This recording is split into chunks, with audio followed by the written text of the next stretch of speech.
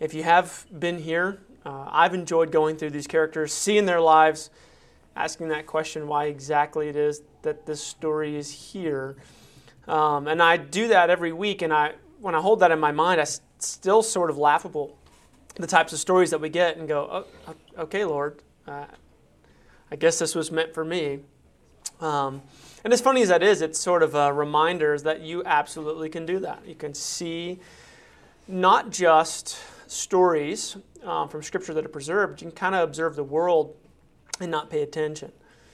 One of the things in the Bible, I think I mentioned this before, but it's worth noting, because you'll see it come alive on the pages of Scripture, is the frequent reprimand of not paying attention. Just not paying attention to your own story. Even today, in our Scripture today, it's do not be deceived, blank. Do you not look around and pay attention?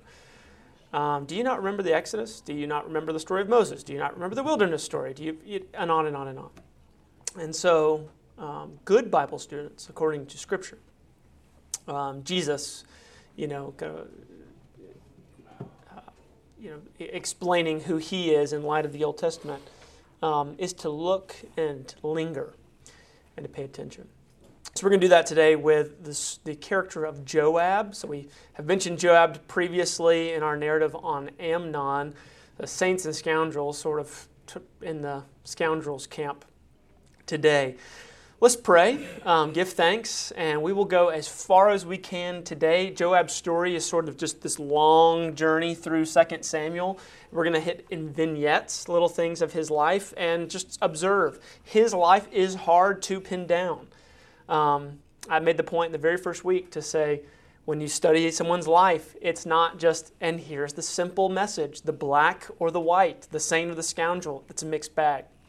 There are times when they're to be imitated and timed for us to heed them as cautionary tales.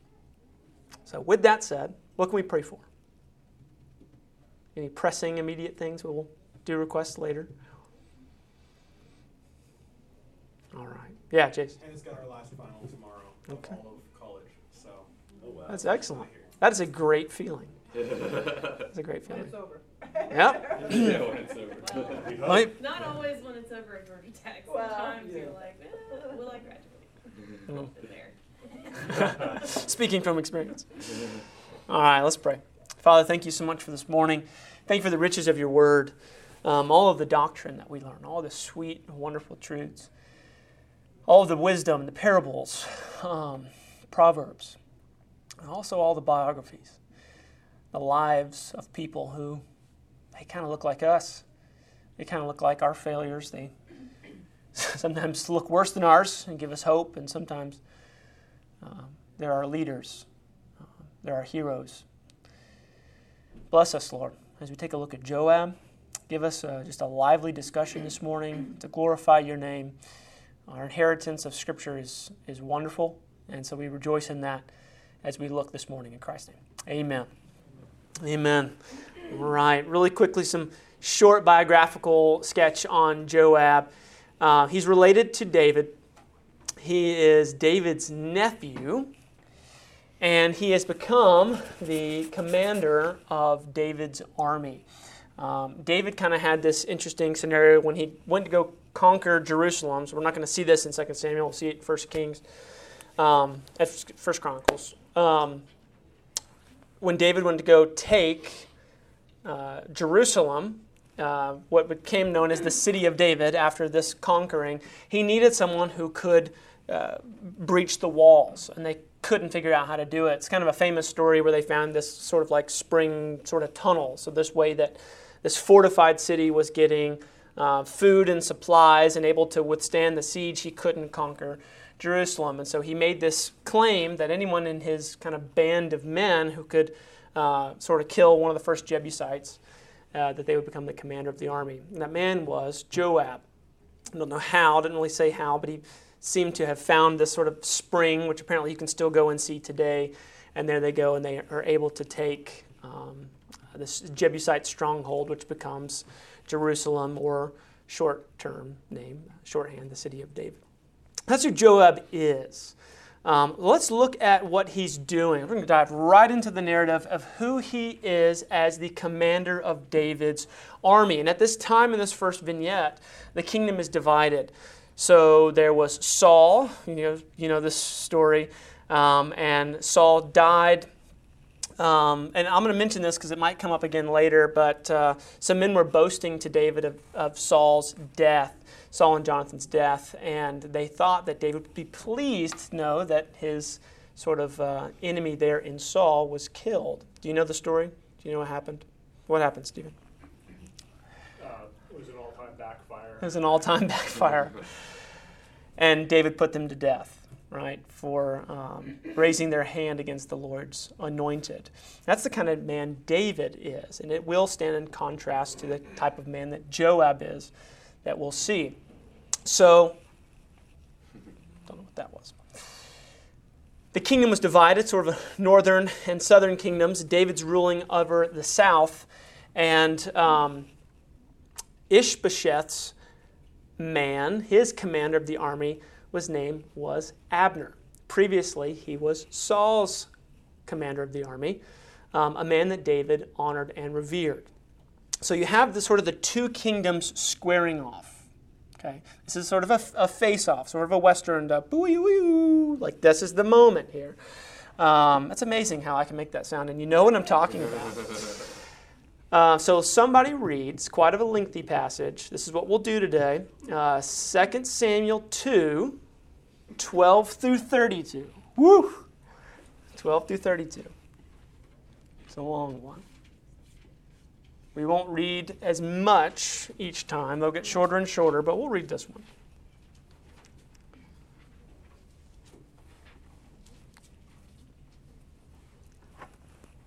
Somebody's got it. Go for it. Go for it, Jason. Abner, the son of Ner, and the servants of Ishbosheth, the son of Saul, went out from Mahanaim to Gibeon. And Joab, the son of Zeruiah, and the servants of David went out and met them at the pool of Gibeon. And they sat down, the one on the one side of the pool, and the other on the other side of the pool. And Abner said to Joab, "Let the young men arise and compete before us." And Joab said, "Let them arise." They arose and passed over by number, 12 for Benjamin and Ishbosheth, the son of Saul, and 12 of the servants of David.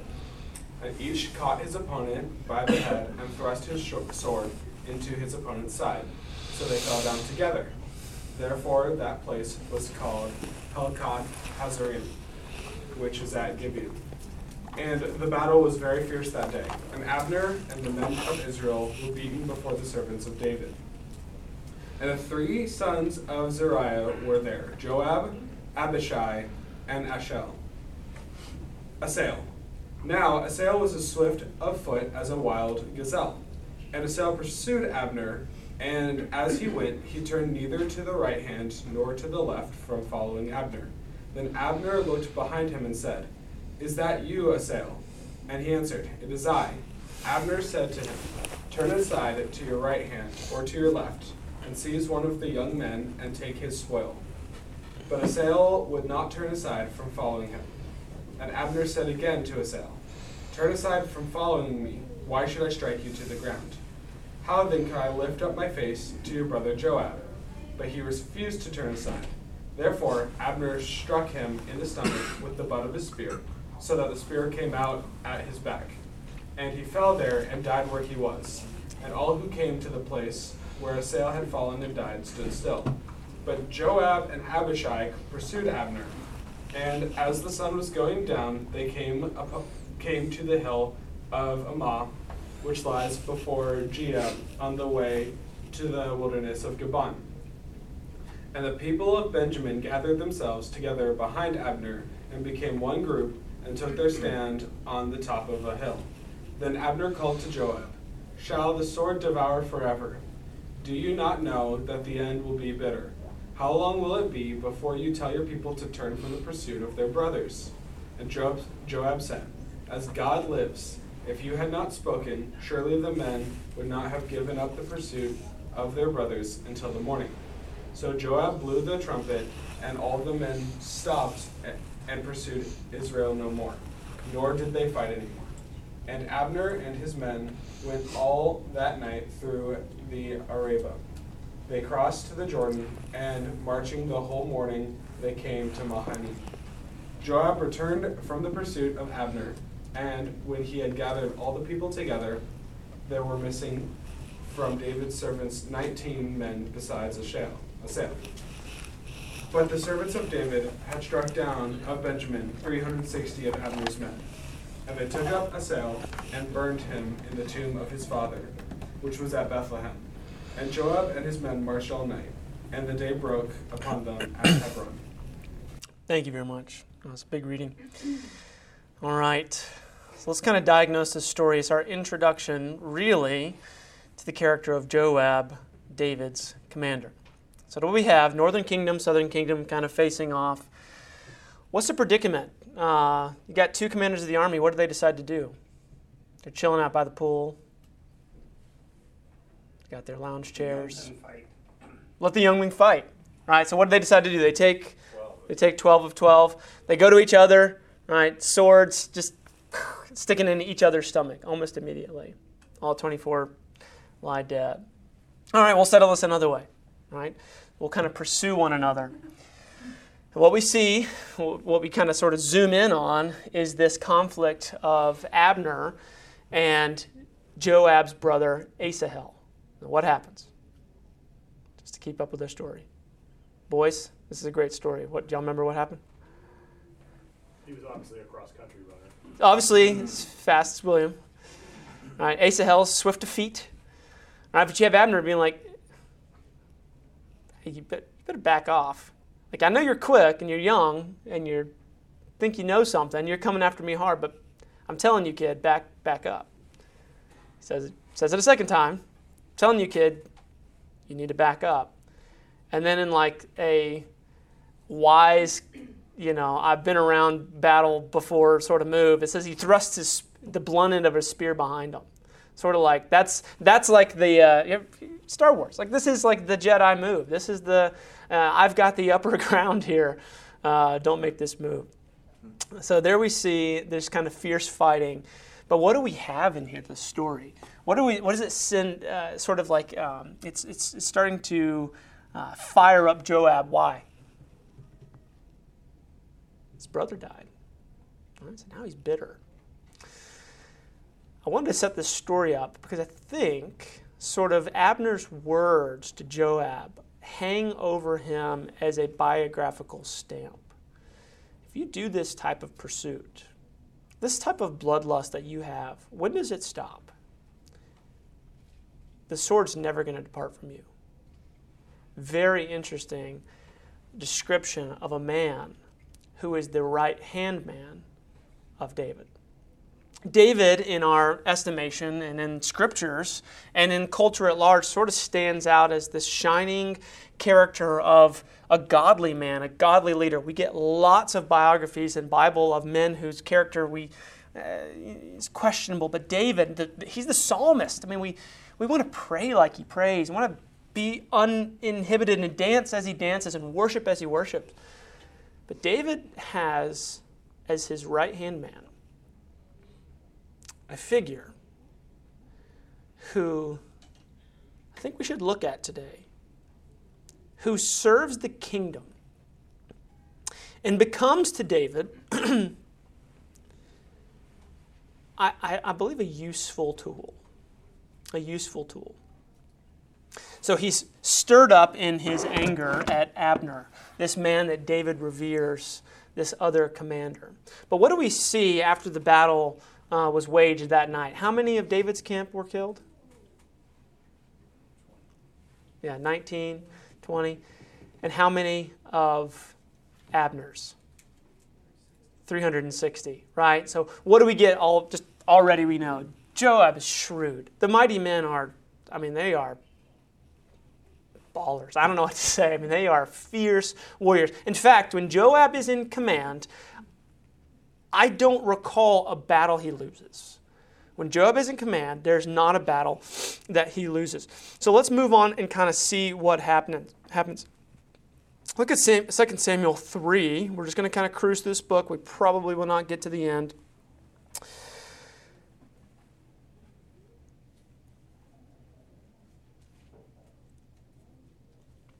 Verse 18. And I'll sort of just summarize here. But Abner gets the sense that David is truly God's anointed. Okay, so in sort of the schism of the kingdom and who's the rightful heir, am I going to side with Saul and his family? Abner sees that David is the man. And he comes to him in confidence and says, David, I acknowledge you as the Lord's chosen. You're an honorable man. Consider me on your side. What do you think Joab thinks of that? Right? This man who murdered his brother, who now is this great commander, Saul's great commander. What tension do we have there? Anybody?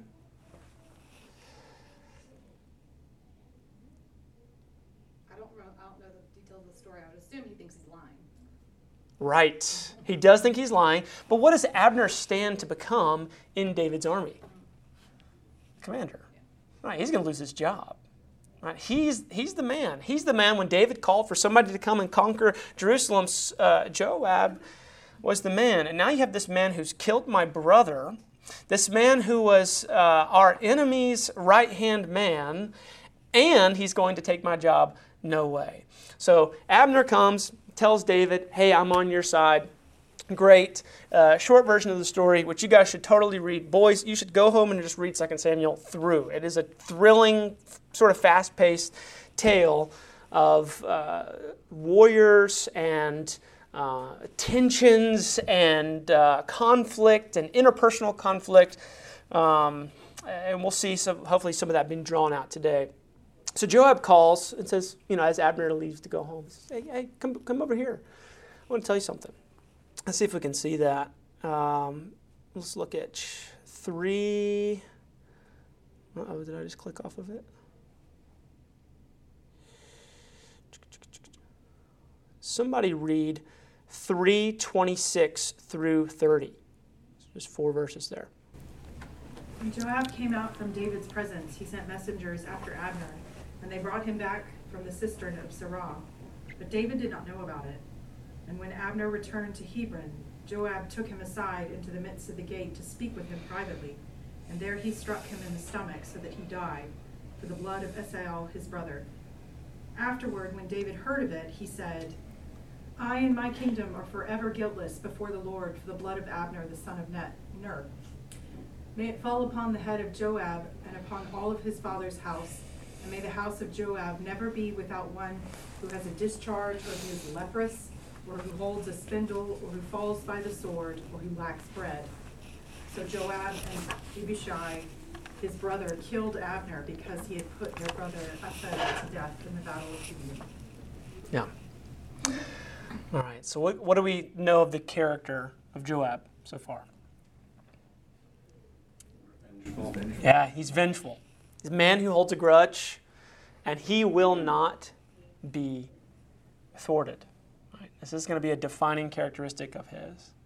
Well, what do we know of David in this scenario? What are some insights we get on his character? He was responsible. I and my kingdom are forever guiltless before the Lord. Yeah, pay attention to that. I and my kingdom are forever guiltless. Oh, my bad. Yeah, no, you're good. And he sort of makes this condemnation on Joab and his family. But I think we've got to ask the question, especially because I know at the end of the book he does this explicitly.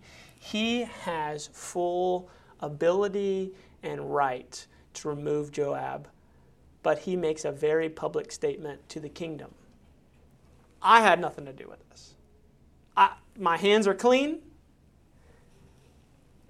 But do you think he kind of stands to benefit from having potentially his enemy's right-hand man not be a part of his kingdom?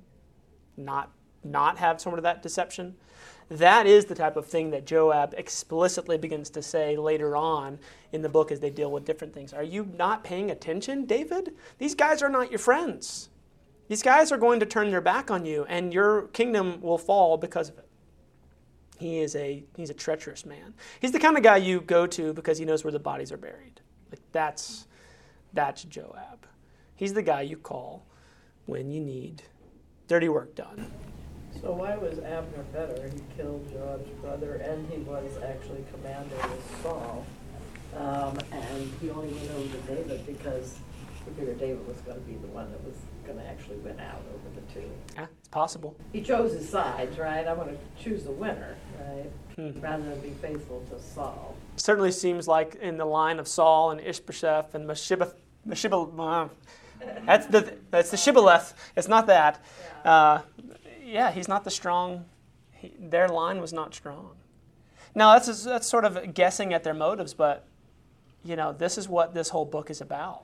It's sort of this guessing. It's sort of like a kingdom toppling kingdom type of fast-paced thing. All right, look at this for a second. We get David mourning the death of Abner, and he commands Abner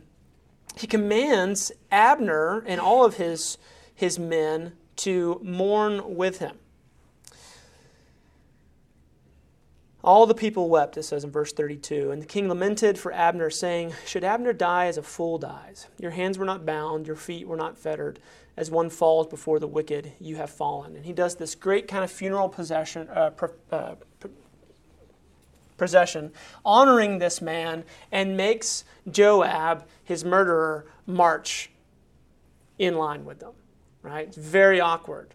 You're having this procession and this honorable funeral with the murderer in there, David's commander. But he keeps him in his position, which is interesting. David calls Joab too hard. He condemns his actions in verse 34 as wicked. The Lord will reward this evildoer for his wickedness, right? He kind of puts this curse on him and his family. All right. Next, we'll just go ahead and skip up to one of the next vignettes for David and Joab, and I can just walk us through this. We did kind of talk through it, but it's chapter 11 of 2 Samuel, and it's the David and Bathsheba stories. If you go to chapter 10 in 2 Samuel, you get that verse, chapter 11, verse 1. It was the time of the year where the kings go out to battle, but David stayed home. But if you go back to see why David was home in chapter 10, you have Joab fighting his battles. Okay, and he didn't lose. So you kind of almost get this sense that he is this just wonderful tool. I don't even have to be there. This guy's taking care of it.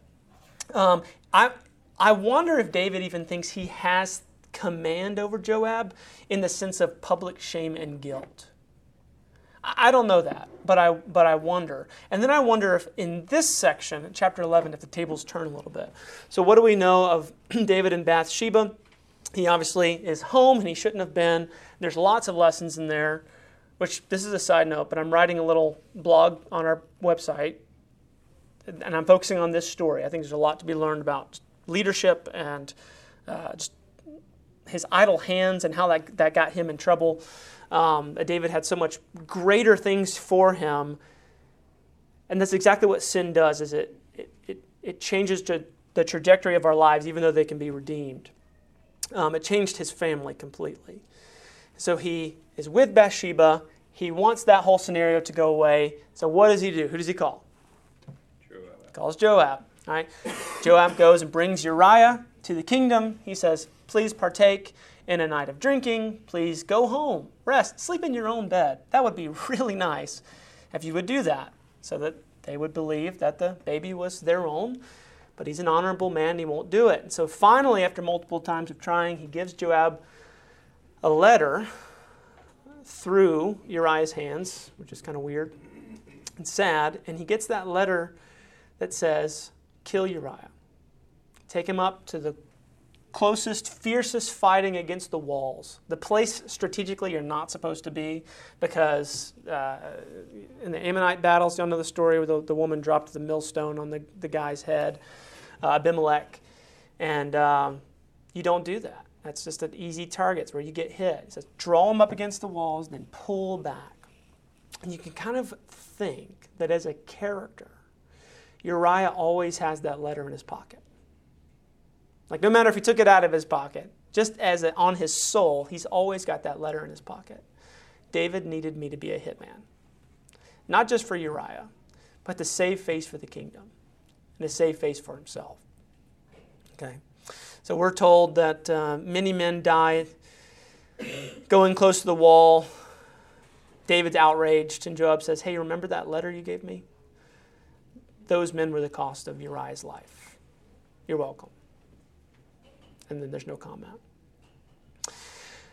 Then we get the next chapter I'll summarize, which is the account of Amnon and Tamar. Okay, Amnon was David's firstborn son. He was the heir to the king. He threw that away in his lust for his own sister. It was a stepsister, and her brother was Absalom. After David's adultery with Bathsheba, Nathan the prophet comes, and one of the curses from Nathan's mouth to David is that your line will always have turmoil in it, even though there will be someone to sit on the throne. There will be fighting, and you will have public shame. Your concubines will be taken before the eyes of your nation. Sort of a total humiliation. And he doesn't know where that's going to come from. Absalom, in frustration at his dad, not dealing with his brother's lust, takes in Tamar to his home, and he runs away.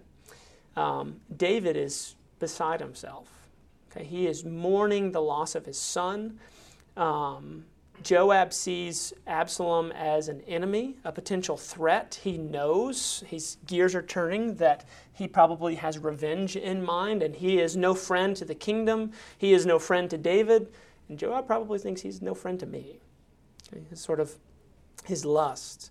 But he sees David out of whack. David is miserable, crying, not eating. He's sick over what's happening because Absalom kills Amnon. Do you remember the story? We did this a few weeks ago, right? He enacts revenge, has everybody over for a dinner party, and he kills his brother. Okay. So Joab does this interesting thing. Sort of like Nathan with his parable to help David to see. I won't have us read this. I can summarize this part. Joab grabs a woman and has her come before the king to plead her case, like many would do before the king. Joab's planting words in her mouth, and essentially she's just saying, look, there's this dispute between my children, and someone wants revenge to come and kill the other brother. Will you give protection? And the short version is David says, yes, bring them home, I'll protect them. Joab, interestingly, is using that woman, David picks up on it, to motivate David to try to bring Absalom home. Why do you think he would do that? So he could kill him? Okay, that's good. That's interesting. So Joab could kill him? It's an interesting thought. I think Joab's a little bit more tactical here. He knows there's a decent shot Absalom's going to want to build his own kingdom now. Yeah. Because David failed to act. I think that's spot on. I think both of you guys are onto it. And I think that Joab is sort of this calculated long-term thinker. And I think that's exactly what happens in the narrative. And I think that Joab saw it, and David couldn't. Let me pause right here, because I think this is important.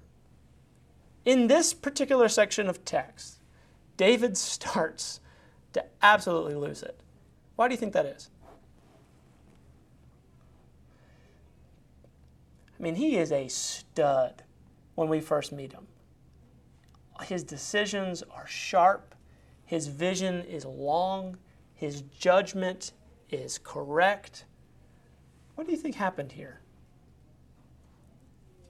What's to be gleaned from a king of such stature who starts to lose it? I would guess my initial reaction is if you do all this conniving and trying to play the game, it'll just drive you crazy in the long run. If you're not being faithful and you're trying to be outwitting everyone and whatnot. So sin. Sin. Yeah. Oftentimes you'll hear a preacher or the tangle of sin, the distortion of sin. It clouds your mind. You can't think straight. Proverbs says it is the glory of a king to make a wise judgment. Right? What does it mean to be a king? It's not just that you have rule. It's that you have judgment. You have justice. That's why Christ is the true king. He has clarity. He can see. And he has authority to do whatever he wishes. David starts to lose it here. Lust and conniving and murder and manipulating and not standing up where he should have. He starts making a bunch of bad judgment calls, which Joab sees. So he says, bring Absalom close, keep him in house. That guy's a problem. Okay, so a couple of things starts to happen here. Let me see if I can pick up on the text, something that we could read.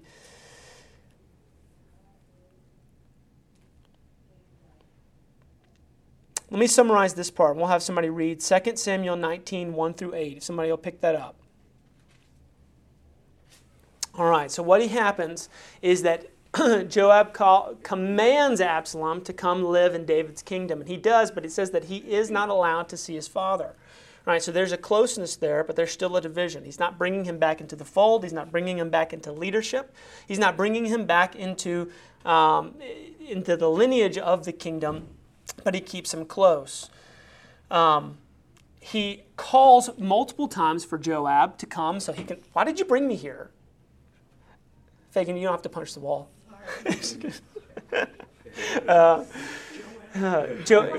Yeah, he's working.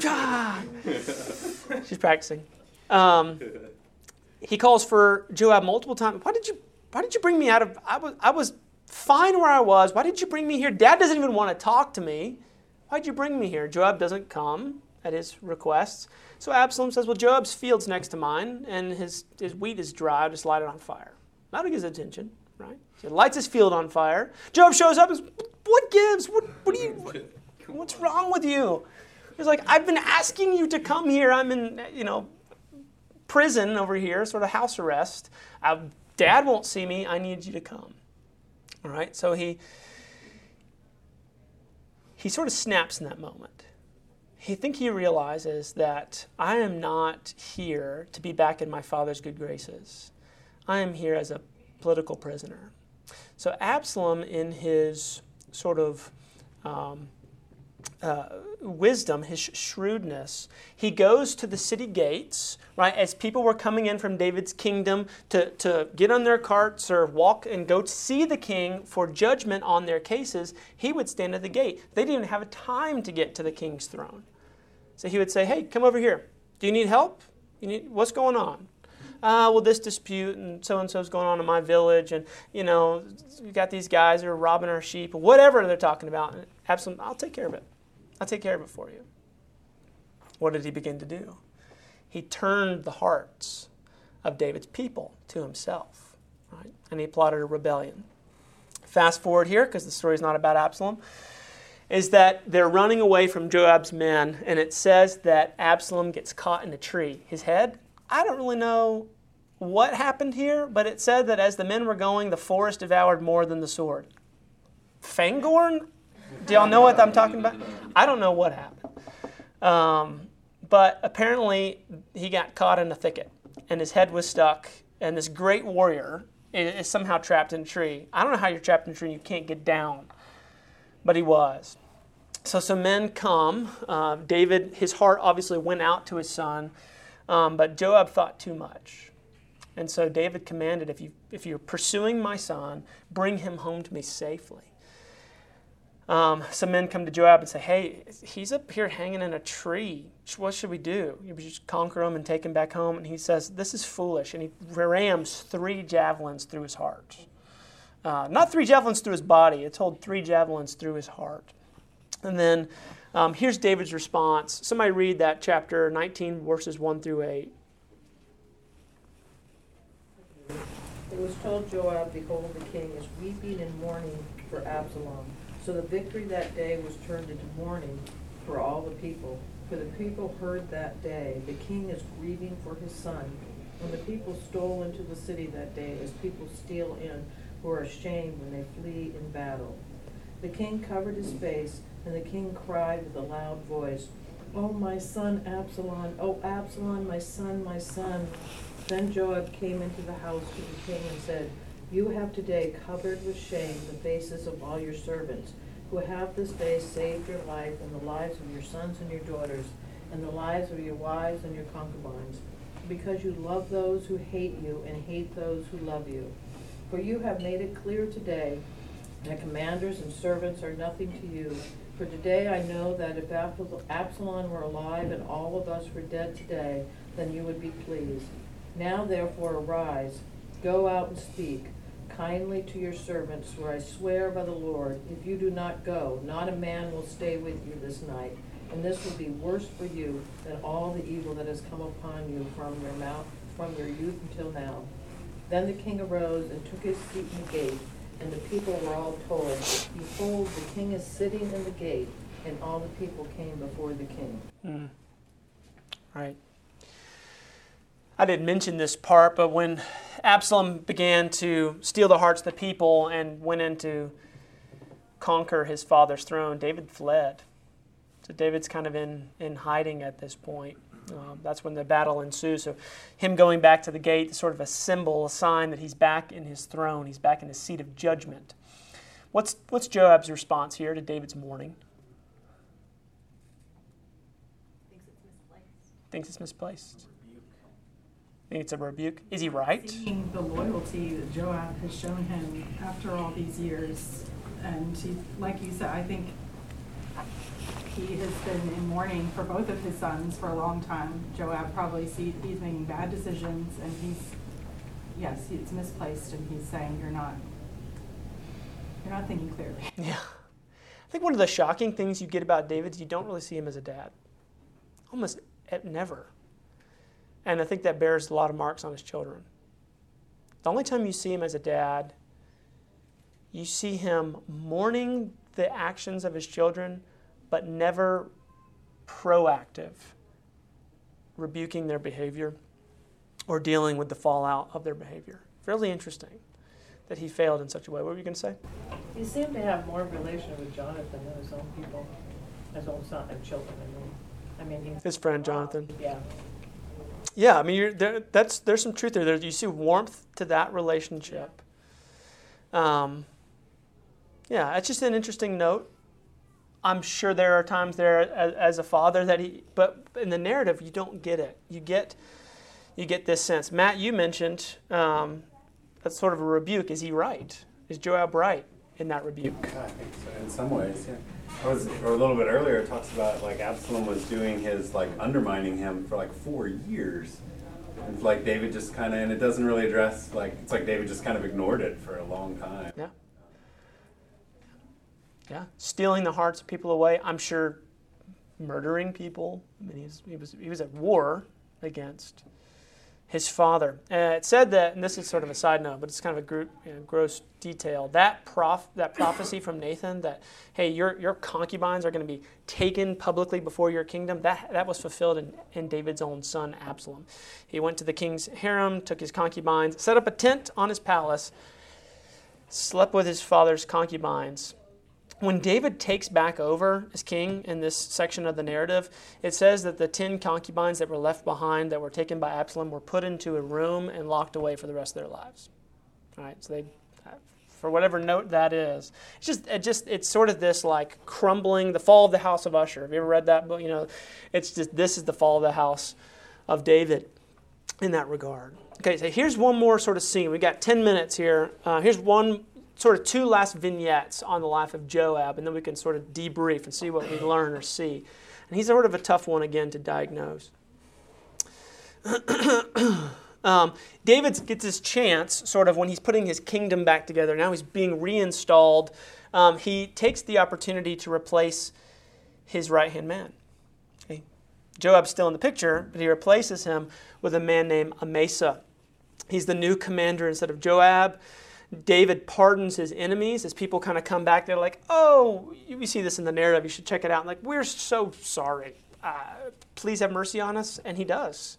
He said, it's okay. I get it. Welcome back into the kingdom. Joab's not a fan of that. 2 Samuel 20, you get a new man who's also, so the kingdom has really started to fracture here. There's a new man, his name is Sheba. He declares himself the leader of Israel and begins to fight against David. So here's the first real test of his new commander, Amasa.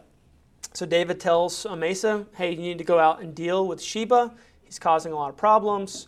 And the text gives us this insight. In chapter 20, it says that Amasa didn't act within the time frame that the king allowed. So he says, hey, I need you to go take care of this problem. And he just didn't do it. So who has perfect opportunity to take up the reins? Joab. So he goes to Amasa and says, hey, come here. Interesting detail. Really don't know why it's here. Maybe we could reflect on it and find out. But as Joab's approaching Amasa, it says that his sword falls out. I wonder if it was on purpose. Like, blah, blah, blah. Sword, ding, ding. Oh, whoops, let me grab that real quick. And he grabs his sword, and then he grabs Amasa's beard, and he goes to give him a kiss. That's what the text says. And he thrusts him through the belly. And the men, it kind of says, are sort of taken aback for a second. They don't know, like, you clearly just are undermining the king, but you've been our previous commander. So they kind of pause. It seems that Joab turns and says, now let's go take care of Sheba. Let me show you how it's done. Okay, so he goes. He sort of reinstalls himself again, sort of a second outright murder in that style. Hey, Abner, come here. Let me talk to you for a second. Hey, Amasa, let me congratulate you on your new post. Give you some tips on how to be the commander. Both times thrust them through. The interesting story about Sheba and the wisdom of Joab is that as they go to the city walls to find where he has been hiding, a wise woman calls down and says, hey, what's the problem? How can we get you guys to stop battering our city? And he says, hey, we're really not here to destroy you. We just want this man Sheba. And the lady's like, hold on, I'll just toss you his head. I don't know what she does or what sort of like riot she does that evening, but she's like, just hold tight, and she throws the head down against the wall. He's like, thanks, I'll appreciate it. So, a wise woman there. That's what we're told. Let's go to the last. Let's go to the last section. Okay, we got time for this. We do. 2 Samuel 24 verses 1 through 4. 4 verses. Somebody's got it. They'll read it.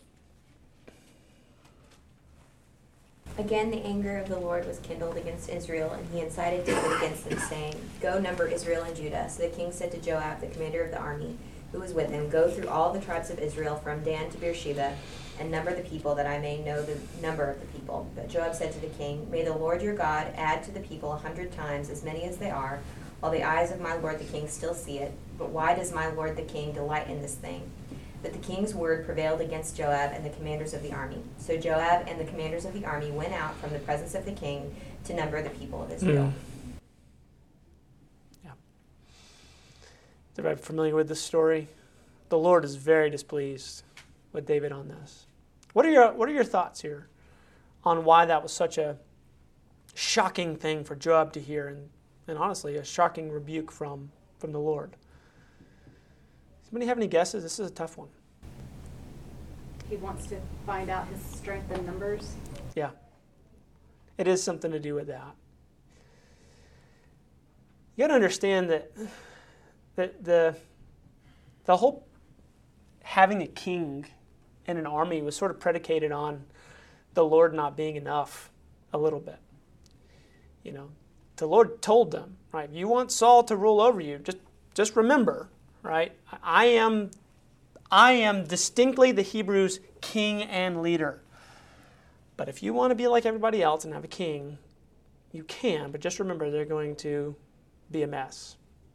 And they're going to rule over you. Right? Part of David's strength and the victory that he was given was his trust in the Lord. This downfall, this distortion in vision, this short-sightedness in David is really pointed here when he directly goes against the Lord to measure his own strength. How strong am I? Joab, as compromised as he is, has sight enough for that. Let's pause here for a second. What are we told in Scripture to be as shrewd as? serpents. Why do you think that is? So you can understand how the enemy works. Okay. What do you mean by that? So if serpents are representative of evil, like, I guess the idea is understand how the enemy tries to tempt you. Yeah. What benefit of that sort of broader conversation is paying attention to your enemy's wisdom? You won't be caught off guard. Identify it. Identify it. Stay away from it. Yeah. There is a lot of wisdom in knowing that oftentimes the accusations of the enemy see your situation more correctly than you do. That's not to say that it's wisdom. It's not to say that it's right. Think of the serpent. Think of Satan tempting Jesus. Think of 1 Corinthians 6 that we're about to hear in our sermon in about 20 minutes. Right? Do not be deceived. Paying attention to our sin brings confusion. Sometimes the culture or someone who stands even in opposition to God can put their finger on the truth better than we can. There is a lot of wisdom there when we are told to be as shrewd as serpents. Adam and Eve couldn't see, but the serpent could. Obviously, he was false. But they should have been able to have the same wisdom. They should have been able to see. The question is, why couldn't they? Can you say more about that? What did the serpent see that was true that they didn't see? I think he saw not the truth that they would have become wise, but he saw where their weakness was. I think that he knew how to twist words, how to pull at their, what Scripture says, the lust of the eyes, the lust of the flesh, and the boastful pride of life. And so when I'm looking at marketing, or if I'm looking at an image on the computer, I'm going, what are they trying to tell me? And they are nailing my weaknesses. And they are trying to sell me a bill of goods as like, I mean, you've been in a marketing situation, right? You go, I know this customer doesn't even know what I know. I know them better than they know themselves. I know their impulses. And I know how to pull them and steer them in any direction I want to. And I think that the comment about being shrewd as a serpent is to have enough wisdom, the wisdom of a king, enough clarity from Scripture. It's a gift of the Spirit, is to be able to see through lies. That is the glory of Christ when he's tempted by Satan. It's the exact example that he gives. Is to say, I take your temptation and I raise you Scripture. I raise you clarity. But I have you pegged. And I'm wiser than you are. And you think that you see my weakness. I'm so hungry. You think you see this. I've got one better. You see how that works? That's an interesting dynamic to study, especially when you're tempted. Pause and say, could I be as shrewd as they are right now? When I'm tempted with anxiety, when I'm tempted with lust, or to look at pornography, when I'm tempted with griping, complaining, can I pause and say, what is the thing I'm being tempted in right now? Oh man, if I can sit back, sometimes you can see it. I can see the razor blade inside the chocolate. And go, okay, there it is. They're exactly right. They're pulling at me right where I get pulled. Last vignette.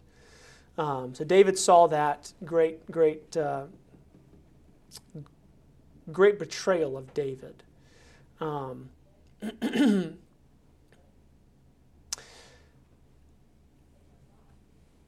When David passes on the throne to Solomon, which is interesting because it's Bathsheba's son and not some of his own sons. Interesting there. There's another son, Adonijah, that again divides and tries to fight with the reign of Solomon. Joab chooses Adonijah.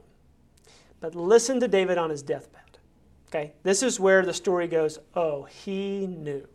Listen to this. I'll read it. 1 Kings 2, 1-6. When David's time to die drew near, he commanded Solomon his son, saying, I'm about to go to the way of all the earth. By the way, this is David's last words. Okay? Be strong. Show yourself a man. Keep the charge of the Lord your God, walking in his ways and keeping his statutes, his commandments, his rules, and his testimonies, as it is written to the law, in the law of Moses. So here we get him as a father, kind of in last words. That you may prosper in all that you do and wherever you turn.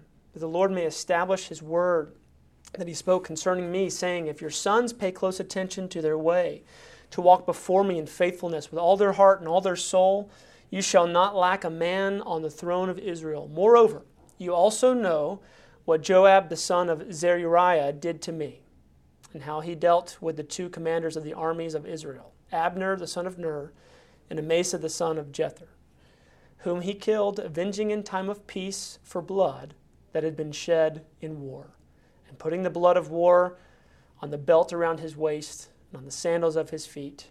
Act therefore according to your wisdom, but do not let his gray head go down to Sheol in peace. Some of David's last words are what wisdom to his son. Follow the Lord and get rid of Joab. Follow the Lord and do not trust this man. And I think I have to kick that back to David's life. Did he not have the authority to do the same thing he's asking his son to do? He did. And I wonder if a man who knows where the bodies are buried is a man that's hard to get rid of. And a man who's pretty good at doing you favors, fighting your battles, even dealing with your own sons, is hard to get rid of. And I wonder what wisdom there is in the life of Joab for us to glean from.